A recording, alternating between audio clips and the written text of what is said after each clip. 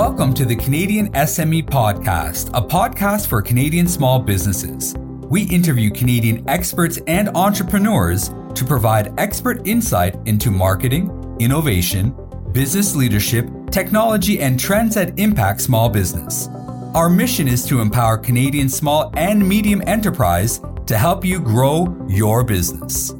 Canada's plan to welcome a record number of newcomers over the next few years means businesses will need to prioritize cross-cultural communication skills to support them and the success of their operations.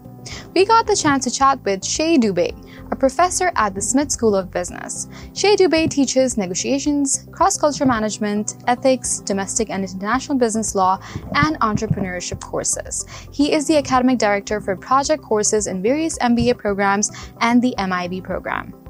In this podcast, Shay discussed the dimensions of communication that are informed by culture, why cross-cultural communication is of growing strategic importance for Canadian workplaces, and how businesses can bridge the intercultural work styles gaps and set newcomers up for success. Hi Shay, on behalf of Canadian SME, I'd like to welcome you to our Small Business Podcast. How are you today? I'm very well, and thank you for having me on the podcast. Very pleased to have you with us this afternoon. Now, Shay, we all know that, Canada is planning to welcome a record number of newcomers over the next few years, which means that businesses will need to prioritize cross-cultural communication skills to support them and really add to the success of their own operations. Shay, you are a professor at Smith School of Business, and you are an expert in what we're about to discuss, which is cross-cultural management, and you're a sought-after speaker on topics that we will also touch base on. Let's begin with your, experience with your career as an assistant professor at Smith School of Business. How did you become interested in this area? Well, those are two interesting questions. First of all, I've been at Smith at Queen's since 2000, teaching since 2004, full-time since 2006. And I became an assistant professor in 2011. So we're going on 12, 13 years now. So the second part of the question is, how did I get interested? Well, I'm an immigrant to Canada. I came here when I was 5.5. I moved to Brazil when I was 7.5. My father went on sabbatical. I moved to England when I was 11.5. So my first language was not English. And then entering the workforce in the early 80s, the world is very different than it is today. And being a person of color, it was challenging because I was in a career as a pilot that typically didn't see people of color, and then I became a lawyer after that, and eventually having run businesses, having started and run businesses, and sort of seen both sides of this operation, and having dealt a lot with people, and part of as a lawyer is helping people that are struggling in different ways. I just saw the challenges that I faced myself, challenges other people faced, and it always intrigued me how I could help to make it a better place for everybody. And so this is kind of how I ended up in the cross-cultural side, because I'm a pilot, I've been a soldier, I'm a lawyer. So I also have different cultures that I work in too. Right. Now, with such a vast experience in so many different areas, you may be well aware that organizations now have become more diverse and global in scope, right? The adeptness at connecting with colleagues and clients from various cultural backgrounds has never been at a greater priority than it is now. Shay, why do you think this cross-cultural communication is becoming more and more strategic in Canadian workplaces? Well, as you said in the introduction, we are increasing immigration. And part of the problem that Canada and every industrialized nation has is a declining birth rate. And if we are going to maintain our population, maintain our way of living, we have to increase our population. And the only way to do that is through immigration. Right. And so when we talk about immigration, people are, and we do a brain drain across the world. What we do is we're attracting talent, and we're attracting people who are in their mid-20s to maybe early 30s. So they've already sort of set in the way that they see the world, and they're coming to a new country. And so companies have a shortage of people, and the immigrants are going to fill those voids. But we have a way of doing business here and a way of looking at things, and their way of looking at things may not fully align. And so we have a mismatch. And Where the tensions start to arise is that we all want the same end goals, but it's how we achieve them. And sometimes people are set in their ways. And when somebody does something different, that's when the communication challenges start to happen. Mm-hmm. Now, you're right. I mean, understanding the effective strategies on top of the, the current market conditions that are happening, we are expecting more immigrants, right? Yes. Understanding the effective strategies will really help entrepreneurs unlock the new potential, which can help them create more impactful opportunities in our interconnected world. Shay, what, in your opinion, are the most successful strategies for using multiculturalism as a competitive advantage in business? So if we're talking in Canada, I mean, there's a bunch of different things that we need to think about. One is, how do we bring people who are extremely smart? They wouldn't be here if they weren't. And how do we make them, efficient and make them sort of the pillars of our companies in such a way that they become non-expendable? They want to stay. So there's two things. That turnover in people is very expensive. So you want people to come, stay, and grow with the company, and that's how companies grow. And so that's one thing. You want people to be happy. There's a second thing.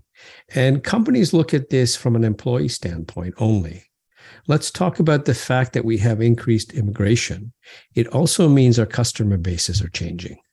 So those same people whom you are hiring to be your employees and maybe the future of your company come from cultures that are also buying your products or services. So do you know how to sell to them? Do you know how to service them at the same time? So having these people inside your business gives you an understanding of how do you deal with your changing customer base as well.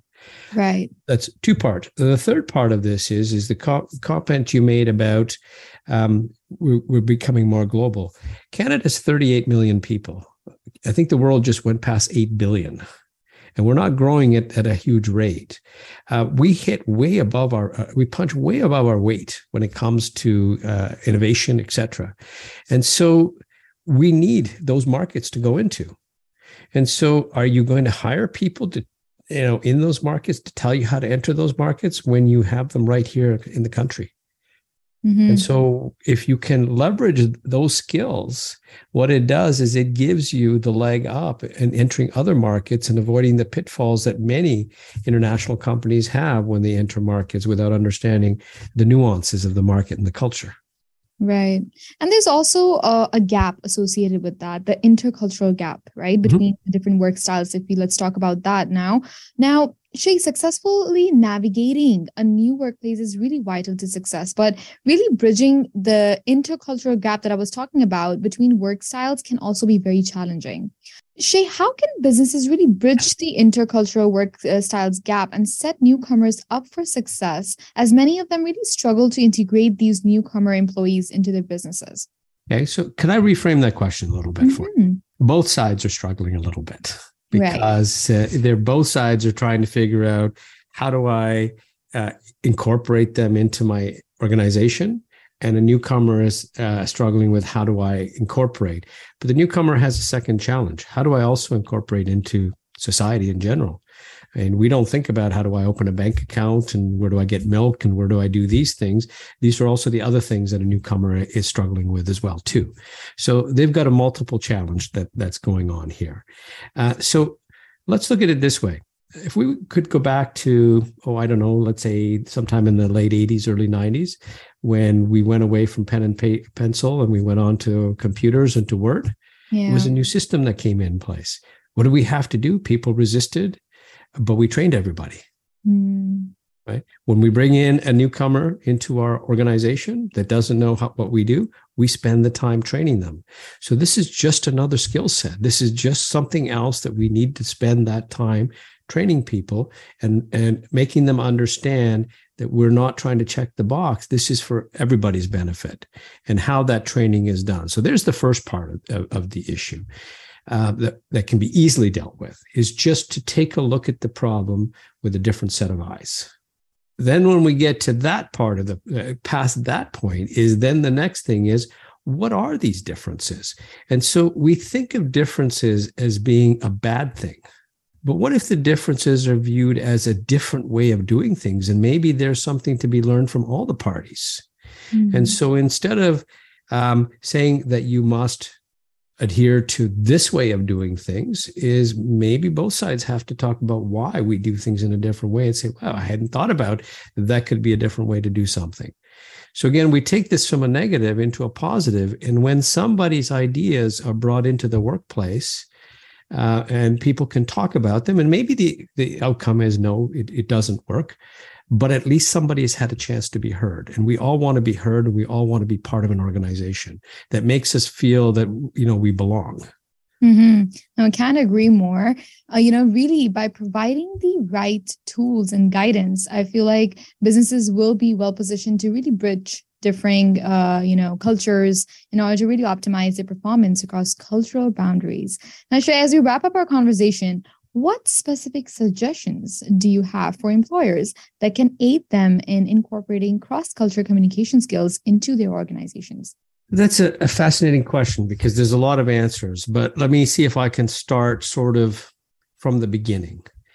When you are hiring somebody or looking to fill a vacancy, what are the skill sets you're looking for, first of all? Okay, that should be well defined. But are you asking the right questions to elicit the skills out of the candidate that you're interviewing? Because our questions may be biased. They may be biased towards the Canadian culture, and we might miss certain nuances that another culture may not be able to explain things the way we see it.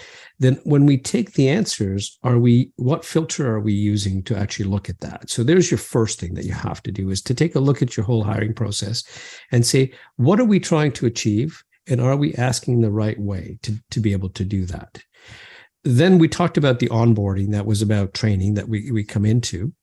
So when we talk about communication, for example, one can't forget that if English is not a first language for somebody, that they may be slowing down because they're translating in their heads. So if you're asking a team, for example, for their ideas, you have to give people the time to respond.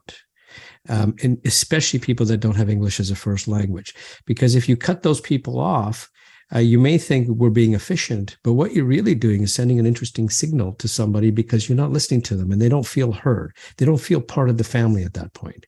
So even to slow down, when somebody does something different that you're not used to, rather than seeing that as I have to change the behavior, the curiosity of managers is probably more important. Why? Then you start to understand, how are these people thinking?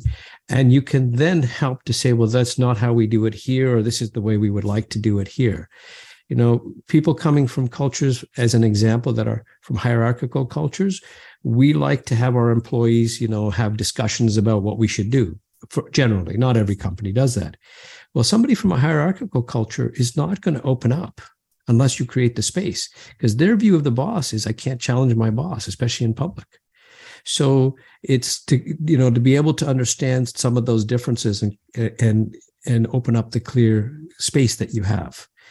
And when you're thinking about language and communication, because communication has a lot of different areas, is also understand that people, it's called context. Some people, we say what we mean what we say. Other people read between the lines.